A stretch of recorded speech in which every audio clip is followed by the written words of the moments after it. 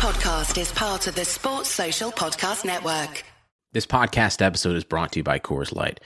These days, everything is go, go, go. It's nonstop hustle all the time. Work, friends, family expect you to be on 24/7. Well, sometimes you just need to reach for a Coors Light because it's made to chill. Coors Light is cold lagered, cold filtered, and cold packaged. It's as crisp and refreshing as the Colorado Rockies. It is literally made to chill. Coors Light is the one I choose when I need to unwind. So when you want to hit reset, reach for the beer that's made to chill.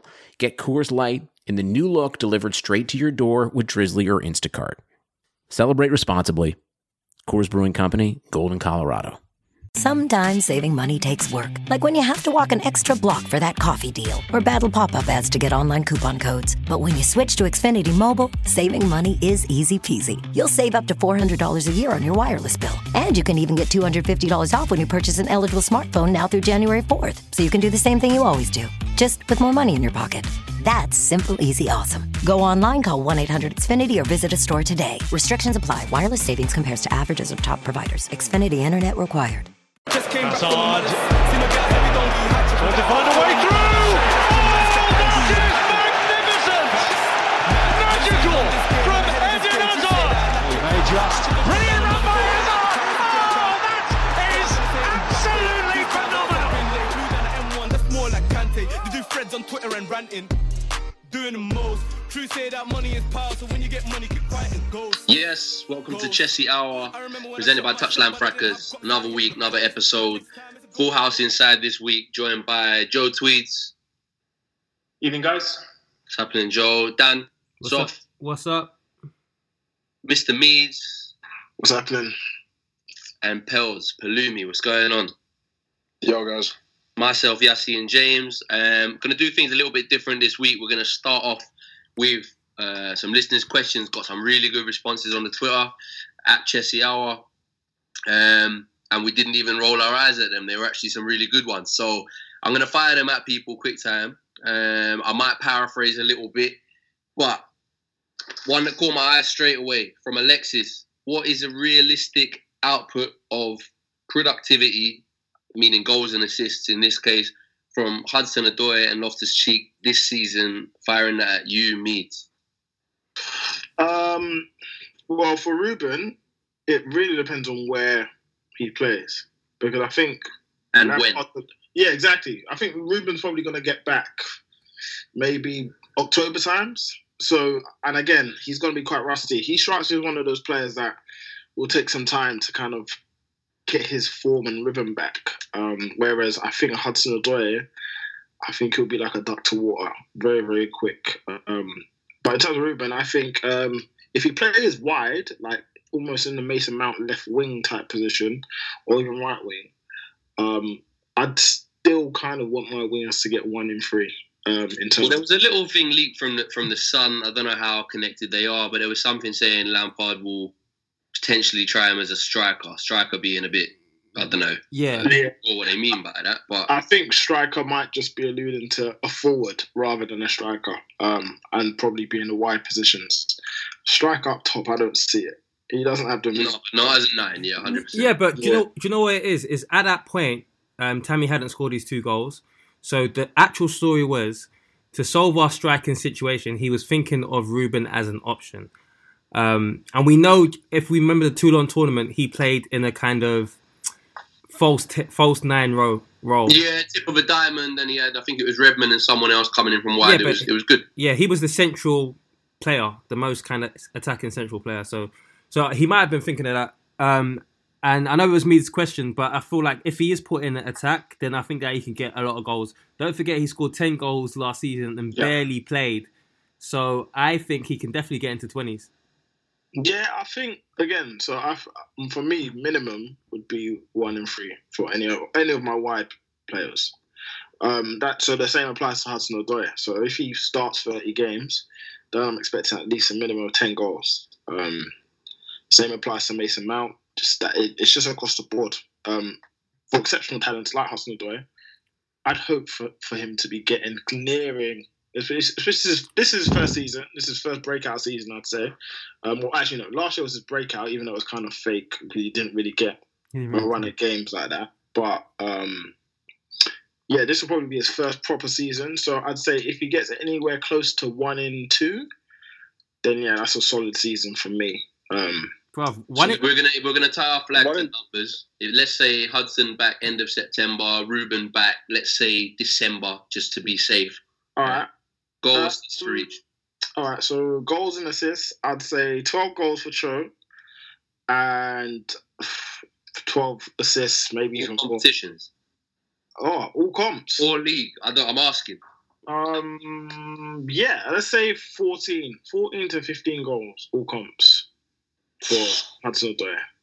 I'd be happy. I'd be very happy with that. That'd be an amazing breakout season. That should be easy, I think. All comps. And assists? And assists, nearing the 18, 20-ish mark, if possible. It depends on... Because if he plays on the right, he's going to be more likely to assist. If he plays on the left, he's going to be more likely to score. So I think it really depends on where he plays. So the question, the use of the word in the question was realistic output. So just to say that one, with Hudson-Odoi there, that's obviously an amazing season. Yeah. Do you hope for that or do you expect that? Oh no, I'm expecting goals. I'm expecting minimum 1 in 3. So I'm a minimum 10. I'm expecting that. Is this? Okay. I was just going to ask: is this question just for Meads, or can we open up to the rest of the campus? Yeah, you can open up. But in terms of realistic, I think anywhere between. Yeah, I don't see why 12 to 15 goals is unrealistic for him, given his talent level and. We're an offensive side that creates a lot of chances. Yeah, I don't see why not. And assists, yeah, around the same. Yeah, same players. And for Ruben? Again, it depends. It's harder for him because it depends on where he plays. If he plays in midfield, I'd probably have the numbers 10 and 10. 10 goals, 10 assists. If he plays more advanced, then yeah, close to the Hudson-Odoi numbers I want.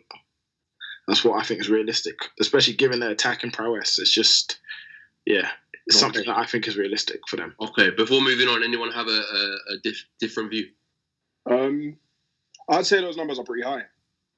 Yeah. I think, especially for Ruben. Like, if he was to play midfield, I wouldn't be expecting 10 goals, 10 assists. He's not really. I don't know if it's just me that sees this, but I don't necessarily see him giving the final ball, so to speak. So because of that, 10 assists seems a little bit high. Especially if this is in league terms. No, this is all comps. Oh, all comps. Okay, well then, yeah, that's fair enough. That makes sense. And then Callum all comps as well. No, Callum's for me minimum all comps 12 to 15.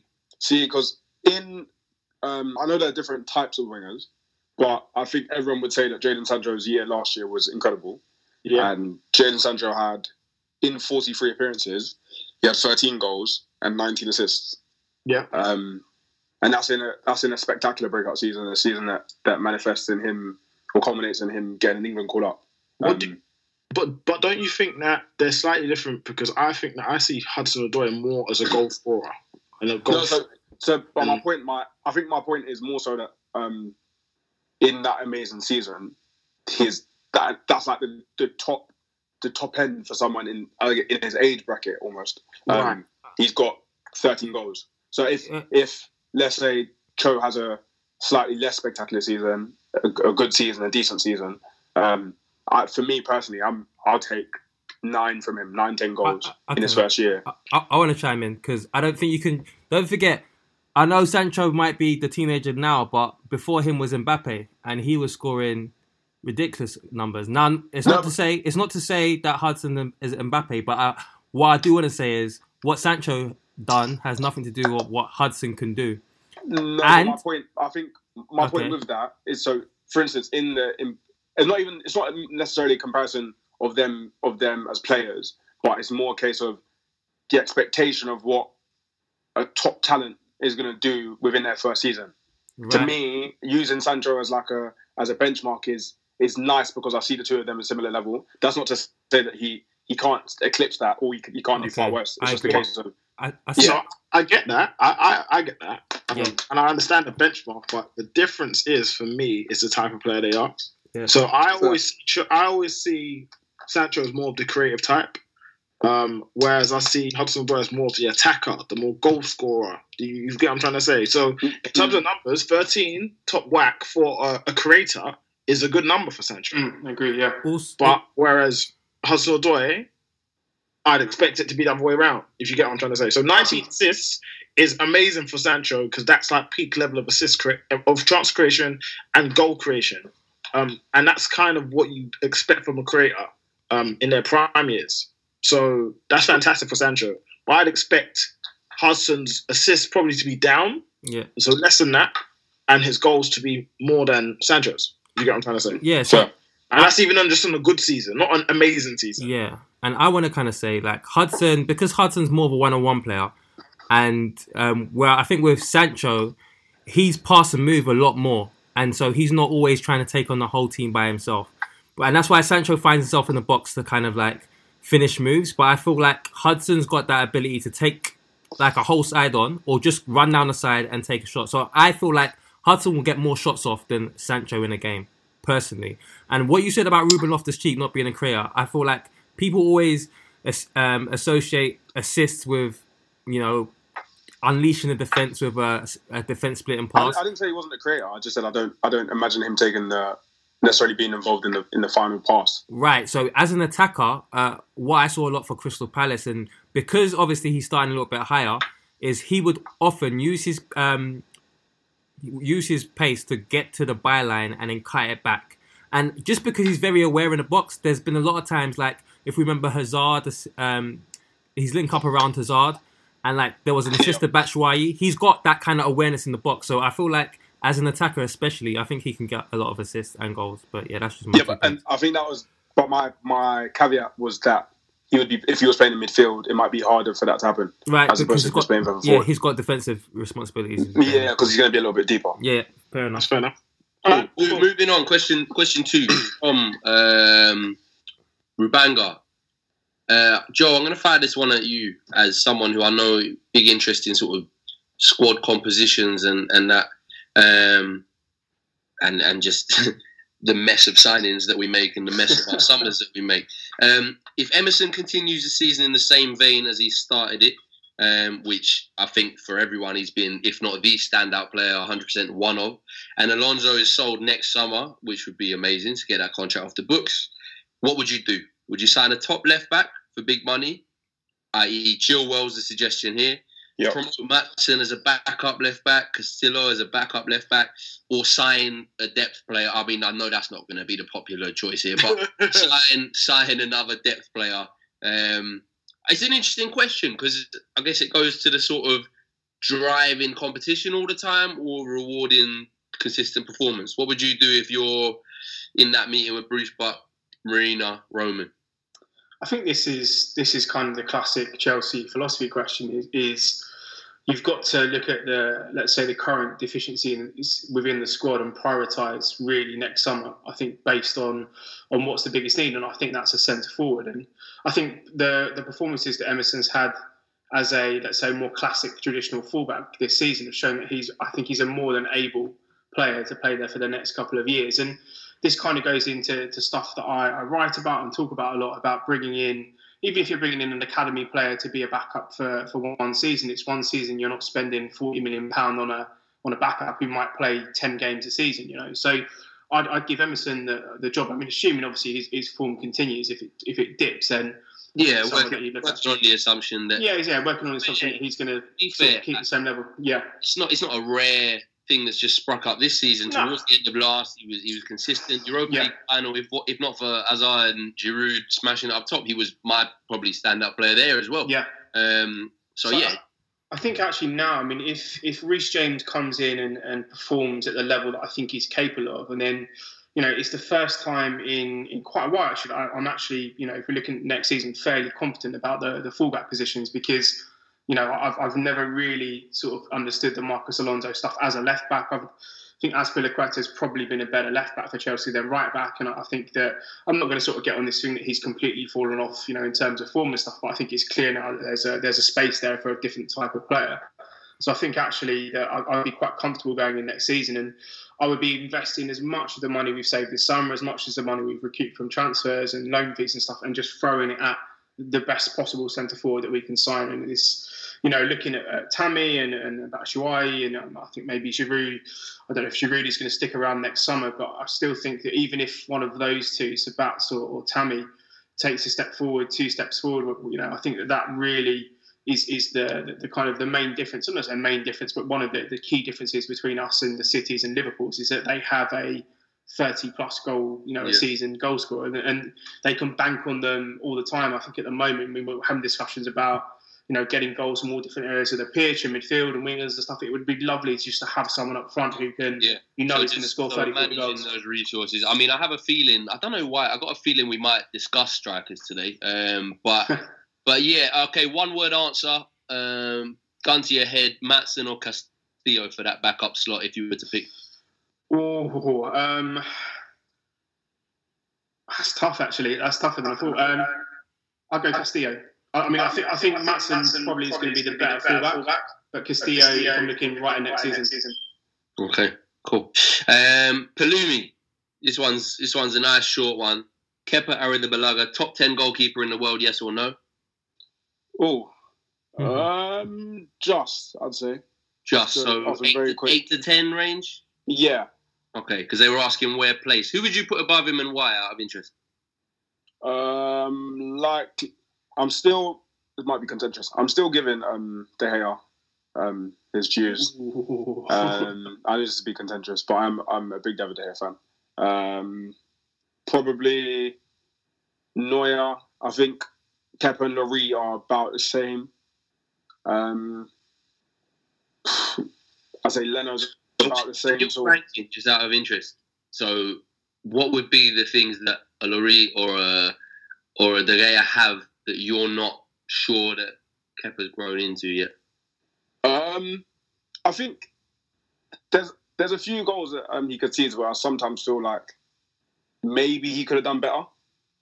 So where De Gea has these, like, more recently, he's had like really glaring mistakes. I'd say generally speaking, he's fairly consistent in terms of his performance. And that's not just over the past 2 years, but off of a decent amount of time, I'd say. That's what I'd give him.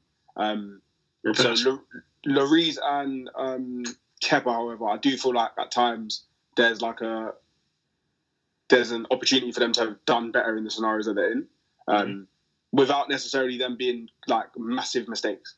So I feel like even though you might see De Gea as like more error prone in that sense, generally speaking, his quality of save is still fairly high. But he's got the odd fumble, whereas they've got less fumbles but more kind of contentious moments, I'd say.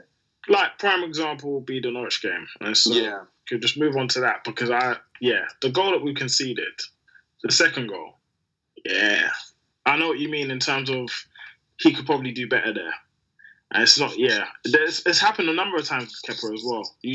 A funny approach, like he's got to the near post quite quick for that, but he's not really made himself very big. He's really backed himself to stretch out for the finish, and like you sometimes you can't help but side eye him, like I don't know, you just look at him kind of funny. But just a quick one, would you have him top 10 mids, or you got him more in 15, 20? Yeah, I'd say he's approaching top 10. I wouldn't say he's in it firmly. There's quite a few keepers I rate above him still. Okay. Moving on quickly, Dan. This is from Tyson. At what point, I'm going to paraphrase here a little bit, does a defence like ours has been shown to be go from early season teething problems to like a symptom of Lampard ball, and this is just our lot and we've got to deal with it? What sort of point in the season would you expect to see change, do you think? Yeah, I think with defences it's difficult because you don't know whether it's individuals or it's actually the manager's tactics, and it's the shape of the team and it's the instructions. In terms of individuals, when you actually look at our individuals on paper, we've got some good individuals. Zuma, we've seen him play in the Premier League and he's been a solid defender for Everton for a bit. Christensen, although he has been making mistakes previously, which is why he got dropped, so far so good. He's looked steady. Rudiger, again, like I feel like he makes mistakes, but again, he's just like, so I think we've got a lot of defenders that, okay, they're of a level, but then they're just not, they're fallible every now and then. But I don't know. I feel like, again, we look at Derby and we look at the fact that their defence wasn't doing too good. This season already, we've conceded 2 goals to, I know like Norwich are doing well, but to a team that's just come up from the Championship, we conceded 4 to Manchester United. Obviously, the Super Cup we did well in, but it's not looking good so far. It looks like we're going to be conceding. And most games, it kind of feels like, all right, we're going to score goals.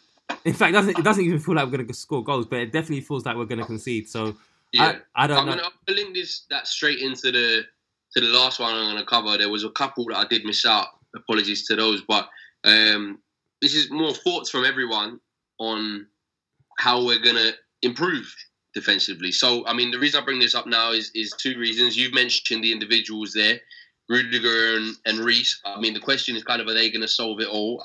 I'm not sure. Reece being a very attacking fullback. Well, he's a 2-way player, but we're looking more at his attacking output in terms of our excitement. Rudiger and Zuma, whether there's a huge amount of difference there, I don't know. So I guess leading into Norwich, where very nice, we've won a game, 3 points, great to feel. But Joe, I know you were having a few palpitations at how the midfield looked. Is that the key to improving defensively? Is it something to do with the defensive line? Is it, like Dan said, personnel yet to come back? How are we going to improve this? How are we going to tighten it up? And what were the main issues in the Norwich first half where it was a bit basketball-y that concerned you the most? Yeah.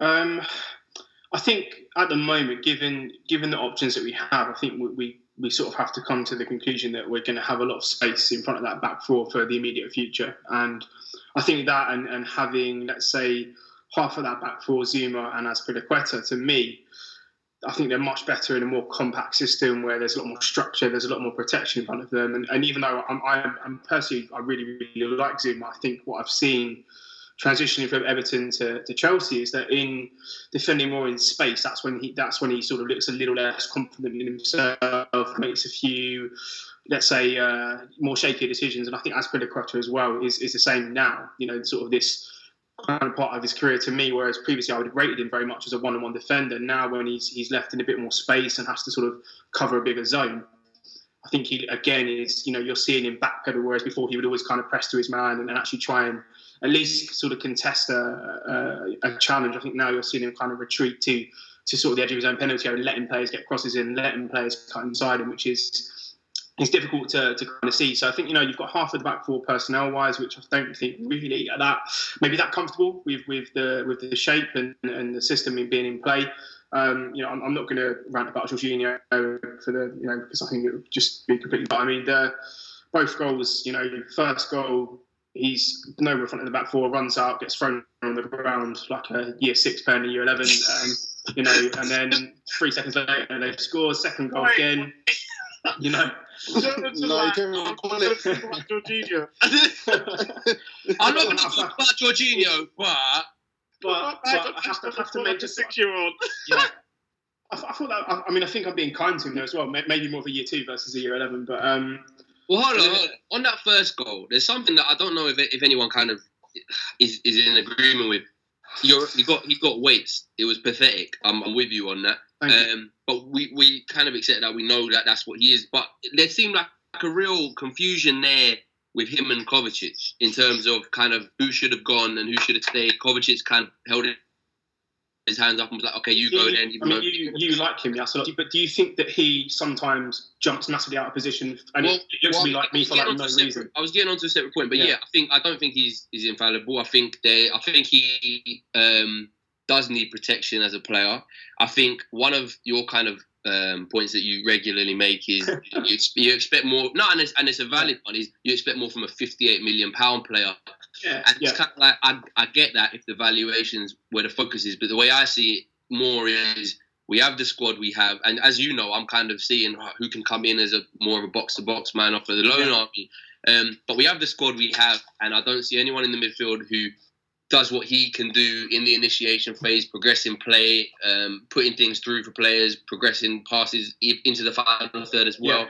And it's something that needs to be managed. And maybe I want him in the team. Like I completely want him in the team. But like if you're telling me that he is the number 6 for Chelsea for the rest of the season, I'm not comfortable with that. Yeah, and it's an issue. And that's it. But there's no one else. You're right. There's no one else who can really. Yeah, and just a quick one on that Kovacic point I was making is that I know it's not an exact science, but if you look at the heat maps for the game, Kovacic and Jorginho seem to be operating in pretty much the exact same area.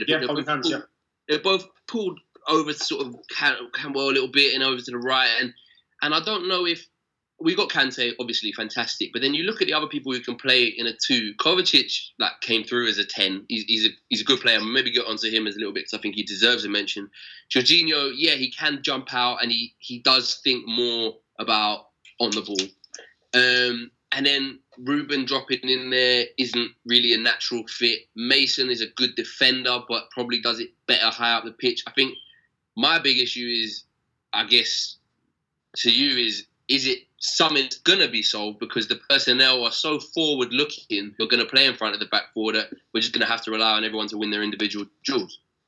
Yeah, I mean, I think the only option I can think of, and this is, I imagine, something that probably isn't going to be tried, but I mean, being in Denmark, I've seen Christensen play live in the midfield as I don't want to call Ron in the middle holding player because he obviously is fairly decent on the ball for a centre back in midfield. He looked quite sharp actually, but pushing someone in there who is just going to sit and then maybe push Jorginho to the right, maybe play Ruben on the left. But I'm just trying to think of like how we become more solid because it's fantastic having all these great passes and all these people who are great at moving and stuff. But it feels like now every time a team counters on us, I'm having heart palpitations because, I mean, we saw the first goal, that there's like a 10-metre channel running across our back four. And there's probably only been maybe a handful of defenders in world football over the past 5 years who can defend with no protection, Ramos and maybe Van Dijk and maybe a couple of others. So, you've got to you're talking about the elite of the elite that can do that. At the moment, I'm more concerned with, the fact that we're shipping 4 goals a game, 2 goals a game, Leicester scored against us. We can't seem to really kind of defend properly or any kind of structure there at all. So it's a tough one, but I make you right. It's partly to do with the personnel, maybe the system, maybe we play 2 there, but it's to do with decision making as well. I think, if you had someone to play with Jorginho there and actually given the license to go and press and go in to harass people, but then, it's when he gets played on. So for the second goal, I felt Mount could have covered the guy when the ball played into him. Jorginho ran up to him, a little flip around the corner, and again, they were straight in a goal. So it's a little bit, I think sometimes he wants to be the one who makes the tackles, who makes the challenges. He makes a lot of them during the games, but in that position, you make one mistake and then immediately teams are in on our back four, and you can't make mistakes in that position, and that's my concern.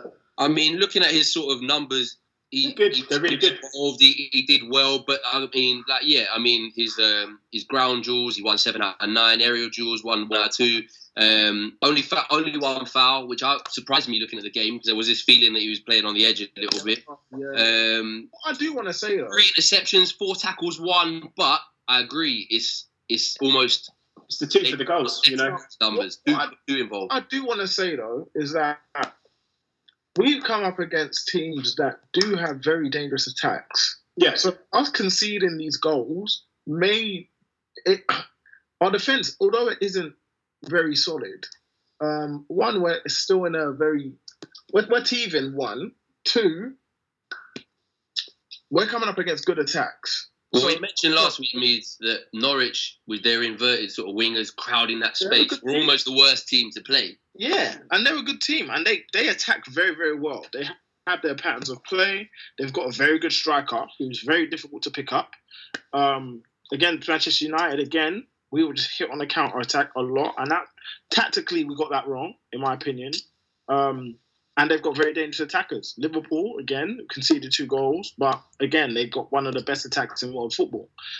Leicester, again, they are very good offensively. It's not like it's we're playing against like the Aston Villas and getting run.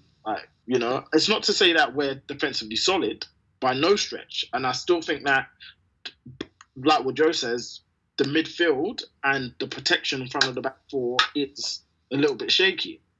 But we need to put it into context. We've come up against decent attacks, at least. I'd say with that,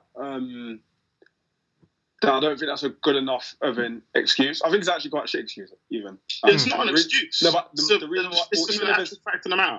The fact of the matter is we've come up against good attacks. Okay, but the choice of reasoning, to me, is poor in the sense that the best defence is... and I understand that you're not trying to pose us to be a great defence or a defensive side.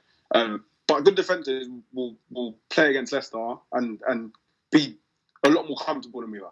And playing against Norwich and be a lot more comfortable than we were. And I think did you watch Liverpool versus Norwich? Yeah, I genuinely think... No, but my point is, I still feel as though... Because Norwich created a lot of chances against Liverpool.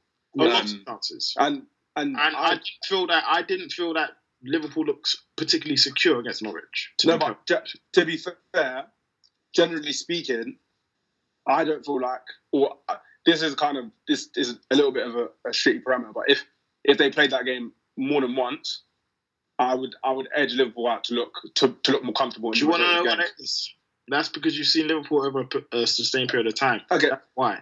So regardless, my point is just in terms of the point being made. I feel like one of the biggest issue that we have isn't necessarily personnel. So obviously Dan's alluded to the fact that we've got a lot of similar level defenders who are capable of being really, really good, but also then have their own lapses or their own faults. And Joe's obviously also made the point about the midfield composition and the way in which Jorginho presses. But I think that both of those scenarios or those situations can be helped collectively if we change the way we defend. In terms of we lose the ball and we counter press. So even the example about Mount not covering and Jorginho pressing, that's because they've got the instruction to go and win the ball as high and as quickly as possible. And I think also he's alluded to the fact, I think when someone asked Lampard, alluded to the fact that he doesn't want to have distinct roles in midfield. Right. So I think someone said Kante should sit. And he's gone, actually, we don't want to do that and restrict him. And he doesn't want any of his midfielders to be restricted into specific roles. So what you might find with Kovacic and Jorginho is more of that confusion in terms of, actually, no one said... I mean, they should take the initiative. One of them should take the initiative to potentially sit or to do something different.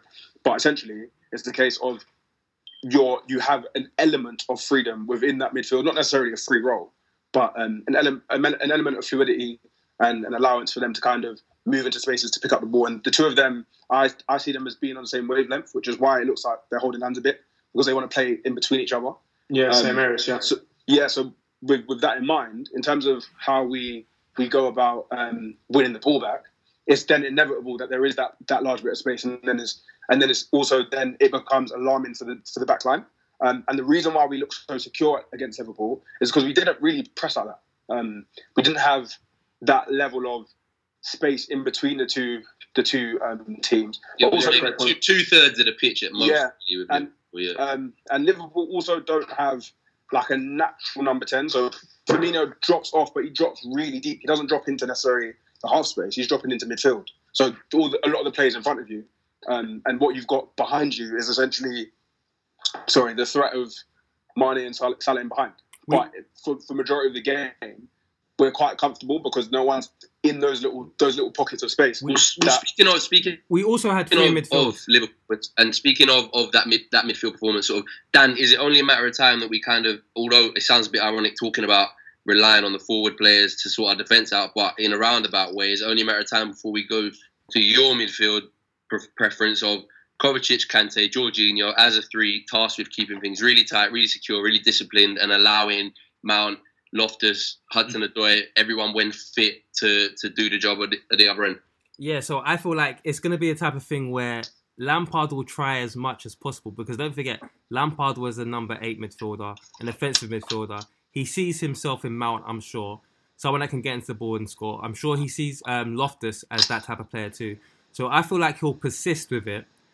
But I do think that we will ship a lot of goals with it. And when he does play Kovacic, Jorginho and Kante, I feel like it'll become evident quickly enough that, okay, we're safer with that midfield, because Palumi alluded to a lot of good stuff that we did in the Liverpool game, but I do think, after watching it again, because I watched it again recently, the fact that we had Jorginho, Kante, and Kovacic, that they worked more as a trio rather than a tandem. Just as like, we talk, So I think that that's the way to go, because I know people are thinking, okay, play Loftus-Cheek or Mount in midfield in the smaller games, and in the bigger games you can play Kovacic there. But we just saw against Norwich, and I feel like we have to respect the Premier League at this point, that a lot of teams can do us like that. Bournemouth slapped us 4-0 last time. We're going to see a lot of that.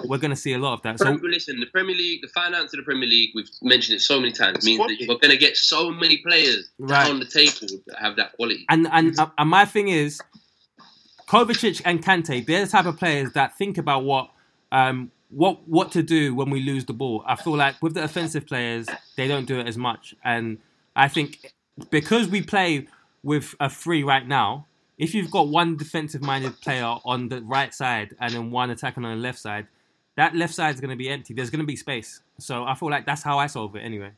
I saw it on Norwich in particular. Barkley was basically next to Mount for most of the game. And I think the second goal even came through a space that is really left open from there. That actually happened because Jorginho tried to press in the space that Barkley left vacated. And then there was a 1-2, and then there was no one else.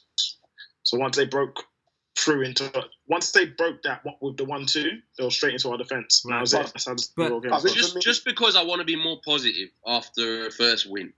Second half, different game, much more control, much more of the ball, looked to have a bit more purpose with it. No goals conceded, always a plus. Who noticed the adjustments that were made? Who noticed something they want to kind of verbalise about where we changed over half time? Again, I think Kovacic, it wasn't even necessarily Barkley, it was more Kovacic. Kovacic was very, very impressive in the second half.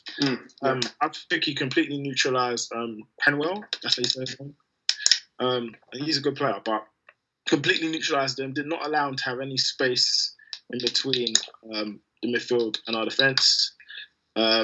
And also, just in terms of just ball winning, because I think Jorginho was on the yellow card from the first half, and he was recovering the ball a lot. He was recovering the ball well, but it was also not allowing there to be massive gaps between him and Jorginho. Just generally we were far more compact, and when we needed to be, and we just continuously exerted pressure, and we recycled the ball. And just kept the ball, I guess, better than we did in the first half. Just a quick one, Meads, because I know Kovacic, the signing itself wasn't your choice, really. Like I know it wasn't your biggest. He's not your favourite, but he had a great game.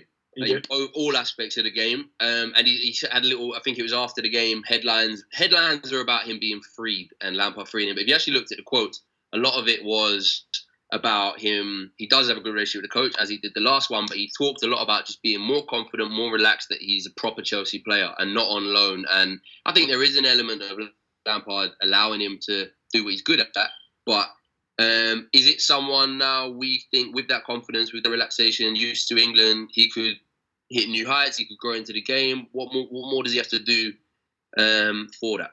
I still don't think he necessarily has greater heights to hit. I think what you see now, you probably get a little bit more. But other than that, I don't think he's. That's not to say he's not a good player. You know, my biggest problem was with him is that in the position that he was in, and he was being shoehorned in that number 8 role, isn't him. He's a player that likes to be deeper, in my opinion. A lot of his best performances for Real Madrid came when he was deeper. And helping to control the game. Now, he is growing on me in the sense that he's a good squad option, in my opinion. Did we necessarily need to spend £45 million on him? No, but would we have been better not spending that money? Probably not, because right now, Ruben Loftus-Cheek is injured, and even if he was to come back, the defensive solidity that Kovacic provides, because we are all already quite frail without Kante, it does look, maybe at least for the short term, that it was the right thing to do. Just on that one, Palumi, I don't want to just go down the youth route entirely, but looking at that fragility kind of that Mies mentioned, are we going to... I mean, Bakayoko is looking like Milan or Monaco are the latest links. He'll probably go... he's done. But like Ampadu off on loan, Chalobah off on loan, Gallagher's doing well more in an attacking sense, but we were really quick to integrate the headline grabbing young players, Mount, Abraham up top, for example. But have we maybe missed a trick in terms of just having some more defensive solidity in keeping a Chalobah or an Ampadu around for games like this? I think Ampadu's... I think that it's difficult because there's a fine line between almost the composition of your squad and then those players getting the necessary time they need to develop. So someone like Ampadu, who hasn't played a lot of football over the past 2 years, albeit at 18, could potentially have been in that same sort of position again, where he's versatile, capable of playing in a few positions, but not necessarily the top in any one of them. And as a result, then he doesn't get as many minutes as he should. But with regards to just their skill sets, I think in terms of a combative midfielder, somebody that's like kind of quite no nonsense, doesn't really give a toss. I'd say Ampadu, as that kind of DM, might have definitely alleviated some of the problems we're having. But and Chalobah, in a sense, has looked to be a lot more comfortable since he's moved into midfield. However, with that being said, a lot of the plaudits he's received of late have been kind of in a progressive sense in terms of him on the ball. Because a lot of what happens with, Cat 1 centre-backs, when they go into the league, Football League, they look a little bit above the level technically. So then they all technically tend to get moved into midfield anyway. So Chalobah being in midfield specifically, I'm not sure is necessarily because of his, defensive awareness, so to speak. But with that being said, I do kind of still think that if there was a change in approach in terms of how we play once we've lost the ball, that frailty will kind of reduce. It's just a case of when everyone's pressing and when everyone's really high up, there's a lot of space. So if they were to adapt that in a way that I feel like they did slightly to Liverpool, you then have a bit more compactness and you don't have that isolation of the three. Yeah, I guess from a squad composition point of view, I'd be very interested to see if there's another Kante knock and maybe a Jorginho ban, how we look. But going from some prospects to another, you mentioned sort of getting minutes. Dan, I know it might not be your choice to be getting all the minutes up top, but at least you're getting consistency in your number 9. And is he starting to repay that in Tammy's performance? I think, do you know what? Even like the Man United game, the shot he had that hit the post, I think it was a ball that came in. He didn't think much, and it was a great shot. And I think his goal against Norwich, if he scored 1 goal, I would still be on him. But the fact that he scored 2 goals, I'm gonna ease up. I'm gonna ease up off him a little bit. But do you know what? Matt said he's still be on him, Because my whole thing is, I was thinking, right, if he gets 1 goal, that buys him another 3 matches of Lampard trying to force the 2. But 2 goals is all right. He's 2 and 3 right now. Do you know what? Do you know? I just got. Yeah. Do you know what? He's good. He's good. Like I've always thought it was good. I just don't like the fact that I thought that Lampard was forcing him. However, one thing that I was kind of it was positive after the game. Lampard was speaking about the fact that Mount and Tammy scored. The English academy players, and he said specifically Tammy, not Mount, but specifically Tammy. He's got a lot of competition in his hands. Because he said that Giroud, obviously, when he came in, he did exactly what he wanted from him. And he said that Batshuayi is now getting fitness. And basically, the only reason why he hasn't been featuring is because of fitness. So I'm starting to kind of feel like, okay, maybe Lampard is being fair. It's just giving him those early minutes for the confidence. And now he's got his goals. Yeah. Sort of that little settling in as a real Chelsea. I think there was a moment where he asked, it's a little story, he's asked Mount, do you feel like a real Chelsea player yet? Do you know what? Do you know what? So maybe it was that for Tammy. He needed this moment, and now he's got the confidence to sort of throw the gauntlet down to him. But you know what? And now I think if you was to drop him, or if you not necessarily drop him, but rest him for a game or recycle him out of the game, it doesn't make sense. People won't be asking questions like, "Oh, he's flopped" or anything, because he's got these goals. He's got a level of confidence in the manager and externally as well. But even me, I was sort of saying maybe it's time to protect him. But Lampard, with that faith, looking really, really vindicated. Just a quick one on that goal as well. The first one, lovely finish from an actual Azpilicueta cross, which is mad. I think he was probably going to the post, but oh well. But yeah, lovely finish. I thought it was Moratti was crossing too. But do you know what's like I said, not really much to think about. Ball's coming in the air, he's got a bit of space, instinctive finisher. It was the second goal though, man. Right, now let's talk. Goal outside of the 18-yard box, but it was a tight game. It was 2-2. It was a good pass from Kovacic, but he's still in a 1v2 underload. He's got a lot to do with those two defenders. Touch was brilliant, little shift. And that's a lot of character to take a shot like that stage of the game, scored a winning goal. Is that real growth, what we're seeing as a result of these minutes? I want to touch on a couple of things. Obviously, certain man have claimed that I've been too harsh on Tammy. Yeah. I think I've been relatively fair on Tammy. Have you made up now? No. I think I've been relatively fair, but let me talk. So, I think you're harsher on Tammy than Joe is on Jorginho, and that's saying. Yeah, I think so. What that goal reminded me of was the similarities between, I'd say, like a typical Kane goal when he shoots from range, where the mark for me of a good striker is how their first touch is to set the rest of what they do up.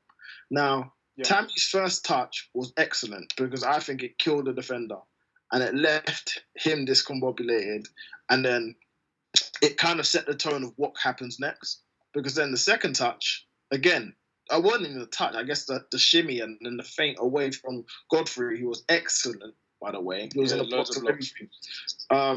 So to do him as well, who had an amazing game, but still having the confidence to do Godfrey and then bang it through the legs, and also reverse it away from the keeper. Yeah, it was quality. That was an all-round top quality goal. And regardless of if you rate Tammy highly or not, that was a high-class goal, regardless of any facts. That was brilliant. I know that when I get back to coaching next week, I'm definitely going to use the word discombobulating with your first touch. I don't think I've heard that since Keenan and Kel, but...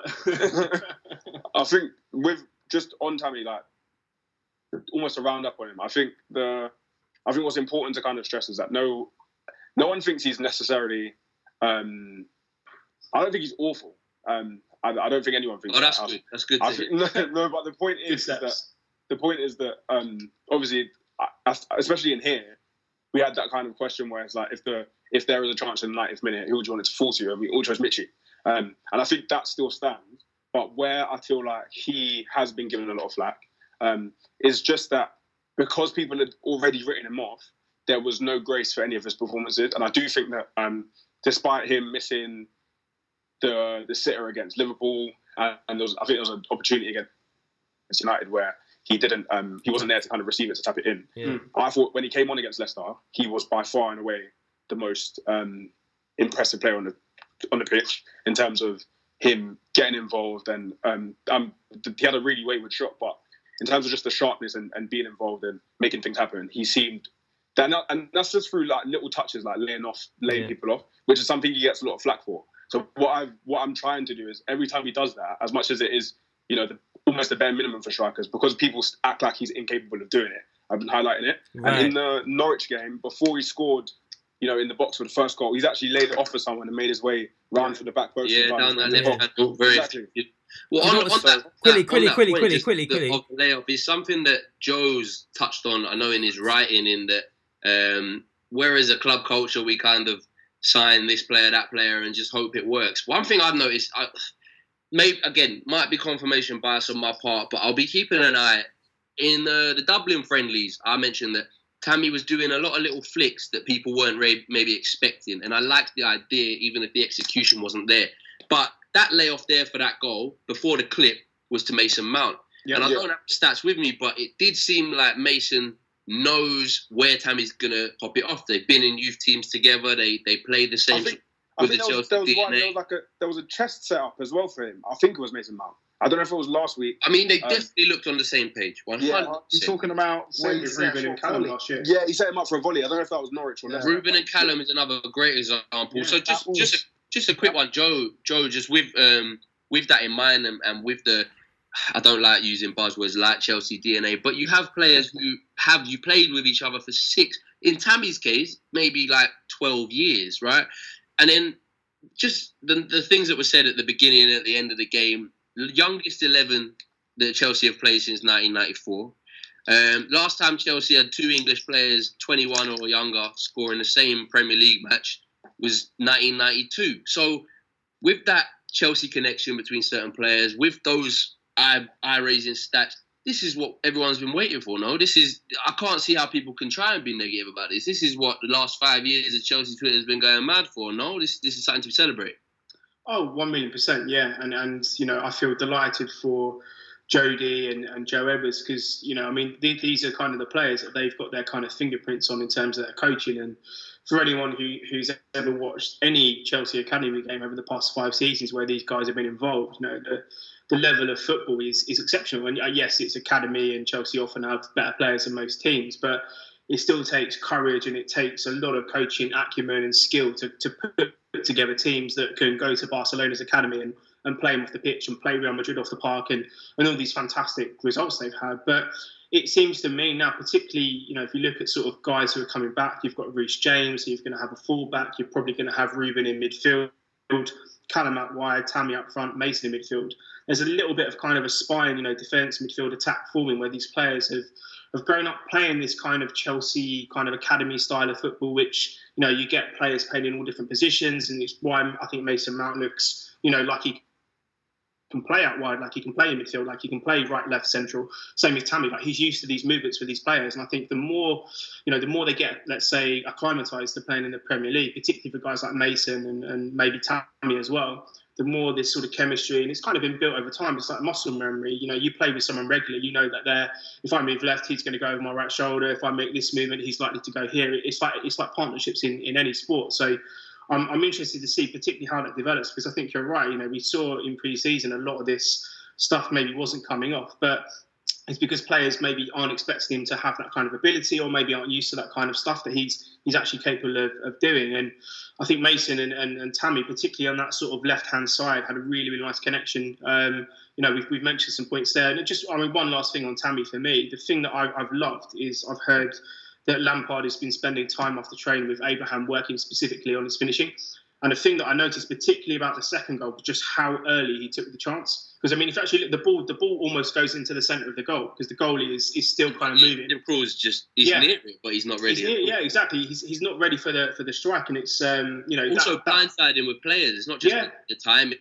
That's a Lampard. Yeah, that's a classic Lampard trait. That's what Lampard was. Lampard would always, you'd think, take one more touch to open up a bit of space, but he'd always have the early shot, and it would always often beat the goalie near post or in a space you wouldn't anticipate. So, if that continues, in terms of Abraham's development as a finisher, all I'm looking for out of him really at the moment is goals. If he starts, that all-round game with Mount and bringing other players into play, that's a bonus. It's a bonus. But 2 goals in a start, a winning goal as well. That was always my big thing with strikers. I don't really care if they get 30 goals if they're scoring the 5th goal in a 5-0 win. Absolutely. I like the fact that his goals meant something, and I think that should give him confidence. And all the bollocks he's had to put up with from people on social media and stuff, it shows real character to come back and deliver a performance of that quality. So fantastic. Last word on that is, those stats are great about 94, 92. I couldn't tell you the last time that a Premier League match was won by 3 goals, all scored by players who'd been there since 8 or 9 years old.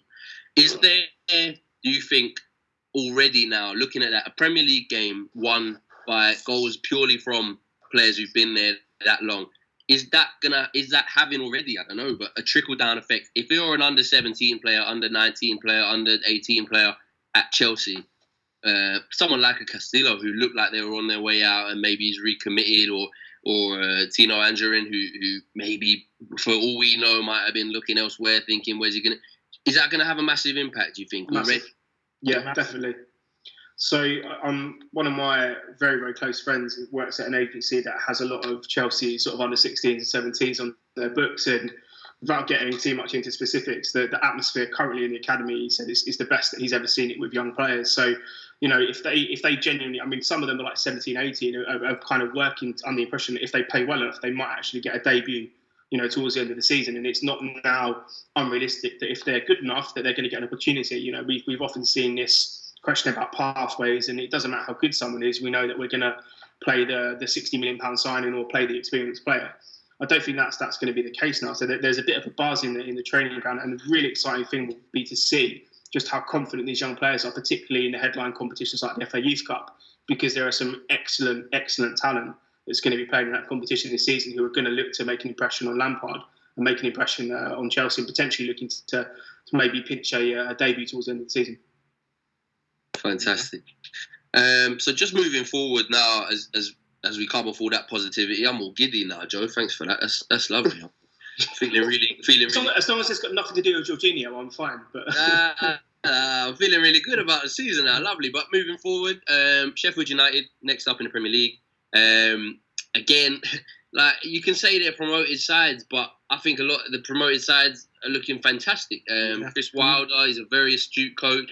I think he'll be looking at little pockets of space to pick up. It won't be an easy game, but you'd hope that we can kick on with the same sort of form and intensity. But without going too much into that game necessarily, we've got Sheffield United. We've got, I think, an international break after that, if I'm not wrong, and then Wolves. But over these 3 weeks, we could be looking at players coming back in, even players like Mount getting international call-ups and coming back with more confidence. There's talk that by September end, Reece James, Callum Hudson-Odoi will both be fit. We've seen a lot of images. Hudson-Odoi training. Looks like he's involved with everything from ball work to small-sided games to everything. How much of a different team could we look in the next sort of 2 to 3 weeks, looking forward a little bit? Not long-term, but just with those principles of play a bit more understood by the whole group. How powerful and how big a difference could it make with those players returning off during that international break? So on Hudson-Odoi, you're right. He's been in training for the last week and a half, I'd say, full training. In the open training session, my friend went to it and said that he was fully involved, no limitations, very intense in his training. Again, I think we had the guest on last week as well. Said he was, although he wasn't as sharp, he was still relatively sharp, so definitely ready. So in the next couple of weeks, he'll definitely be ready. In terms of the dynamic of our team, I think Hudson-Odoi significantly improves us. I think Reece James also significantly improves us. So we have reasons to be optimistic at the very least. I think again, a lot of the questions come about from the midfield area and up front. But at the same time, if Tammy Abraham continues to improve, because again, him shooting from outside the box is not something I expected that he'd have in his locker. That was his first goal outside the box in his career. But if Lampard continues to work with him and he continues to improve, then it'll be a natural situation where he'd be our guy for the season. And I think before the season even started, we weren't really sure who was going to go with, but we did say and did state that whoever he goes with, we just hope that they actually get the run. It's not a chopping and change situation because it doesn't actually help the strikers, in our opinion. I think him going and stick with Tammy, if that's how it's going to be, so be it, as long as you stick with him and you're not chopping and changing. But with Reece James coming in, Hudson-Odoi obviously, and obviously Ruben in the next couple of weeks after that, I think we're in decent shape. I think it's not as bad as a lot of people thought it would be. Obviously, with the loss of Hazard, people are going to be waxing lyrical about how bad the situation will be for Chelsea. But I think with certain adjustments, I think we could be quite decent. Always nice to do well on a weekend where Spurs somehow lose to Steve Bruce's Newcastle. And there's whispers that it's all not great over there. United, that was just embarrassing, so that was great to see. But also, looking beyond Wolves, Liverpool at home, massive game. But then it's Brighton at home, Southampton away, who have their own teething problems, Newcastle at home, Burnley away, Watford, who have not had a great season so far, away, Palace at home, and then we get to Man City. But right up until November, there seems like a kind-ish schedule for newer players, younger players to really, really, really bed in. It couldn't be nicer for us by the looks of things. Yeah, it looks like a decent fixture list, but I'm always apprehensive when it comes. I think for me, it's absolutely, and we've talked about the Premier League a lot, but it just means if that was punctuated with a United away, a Tottenham at home, a City, then I'd be more concerned about chop and changing. Yeah, you're right. Where I look at those fixtures, it's where Lampard can trust the striker to get minutes, Batshuayi to roll in if he can when his fitness is up, the midfield to be secure with the right people, and not having to sort of, basically the principles getting really, really drilled in. Right. No, that makes sense. It's the fixture list definitely makes us. I don't want to say it could make our season, but it definitely will be great if the injured players come back and hit the ground running. And what better way to do it against, I guess, weaker opposition? Because let's be expected. Home games as well, which makes a huge difference. And they're at home as well. I think it makes it a lot easier. So yeah, we'll see. It is. It's going to be an interesting season. I do expect a lot from our young players, but that's it. Kind of like what Mason Mount and I guess Abraham are doing is the whole notion of not ready. A lot of people, a lot of fans tend to use this idea of not ready as a way of dismissing players. Like, I don't think that, say for example, Mason Mount comes in under Sarri, like a 15-minute sub, and he doesn't really play well, doesn't score a goal, his passes are a bit wayward, etc. That isn't to say that he's not good enough or not ready. It's just that he's not been given a full-on opportunity. A lot of fans tend to do this thing where, because they've only seen a glimpse of him, or he's done it at the youth team, they say he's not ready without actually really seeing him. You know, and I guess what Lampard is doing is shining the light on the players' quality, and regardless of their age, that if you're given the opportunity, they're good enough. You know what I mean? So you have to big up Frank for what he's done. And I guess Jody as well, Jody and Joe, because it is. We'll just hope that it continues. It's great, good to see. Cool. Any last words? Running towards the end of this week. Any last words on Norwich? Any last words on what we're hoping to see over the next few? One more thing. So when Cho comes back, who do you think needs to sit down for him? Pulisic.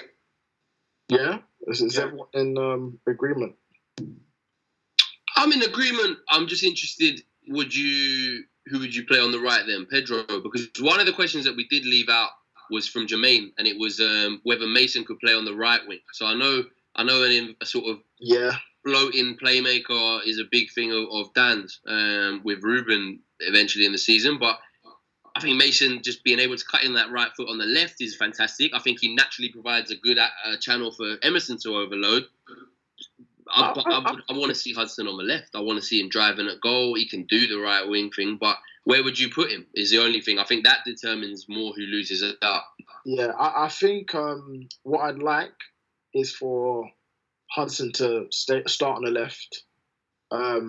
But at the same time, I want the front three to be quite fluid. The wingers, I'd want them to be somewhat fluid. So remember when we had Oscar, Mata, Hazard, where those three were rotating throughout a game. Yeah. Although they have their base positions, they rotate and they move. So as long as we can have somewhat or something like that, where Mason Mount is able to cut in, Hudson-Odoi is able to cut in, I think it'll be fine. But I know Dan's shaking his head at what will look like defensively with that team. Defensively it look a bit bad. But I think against like the lesser sides, I think it's definitely something that we could experiment with. I think it's fine. And given the fixture list that we have, I think it'd be kind of a shame not to trial it. Yeah, I'd be down to have a look at that. On Pulisic, I mean, I thought he'd maybe suit the game a bit better than he did, but he was involved in build-up for both goals, but moments player, as you kind of said, didn't really take that time to shine. But I think it's an interesting one. Dan, who would you have with Hudson starting? I'll have Mount on the right. I agree with Meads. I think we will miss a little bit of Hudson's crossing as a winger. I know we can have fullbacks crossing, but I think that a feature of Hudson last season was his crossing. So I'd like to see him pop up on the right and the left. And I want goals up front. And I like the fact that in the box, Mount knows how to finish. So I want him close to goal. And Mount seems to want to be close to goal as well because he presses really high. So I don't want to see him in midfield anyway. Well, I think I don't know the exact number, but he's leading our squad 100% for shots so far this year. So it's clearly something that... Yeah, 100. Be interesting if you put Mount out wide, and then if you've got Reece James at right back, because that is a boy who can put a cross in for a whip, innit? Yeah, he can really whip a ball in. So if you've got someone who maybe wants to come a bit more narrow play in the half space, playing a bit more of an inside forward role, then I mean James can absolutely bomb on and provide. Oh my God, man, you're a lot gassing me. Let me just stop. you know what? It's mad what a win will do, but listen, we're gonna keep it there because I don't want to see 2-1 last minute to Sheffield United and then we're all talking about who we need to sign or whatever. But listen, there's talent to come back. A win is boosted. I think everyone's kind of hopes. Tammy Abraham is scoring outside of the box. I mean, if that can happen, then who knows what the rest of the season's gonna hold. So, yes, guys, thanks very much for this week. Same time next week after last league game before the international break. Not sure what the plan is after that. If we'll be doing it on the international break, but we'll keep updated on the Twitter at Chelsea Hour. This has been Chelsea Hour, Touchline Frackers, Joel, Pels, Dan, Meads, bless up. Thanks very much for your time, and I'll see you next week. Chelsea Football Club, European champions. They've beaten Bayern in their own backyard. They found the Holy Grail after a venture fraught with danger. And Drogba may never play for Chelsea again. He will never be forgotten. He's in. Just came hard. Trying to find a way through.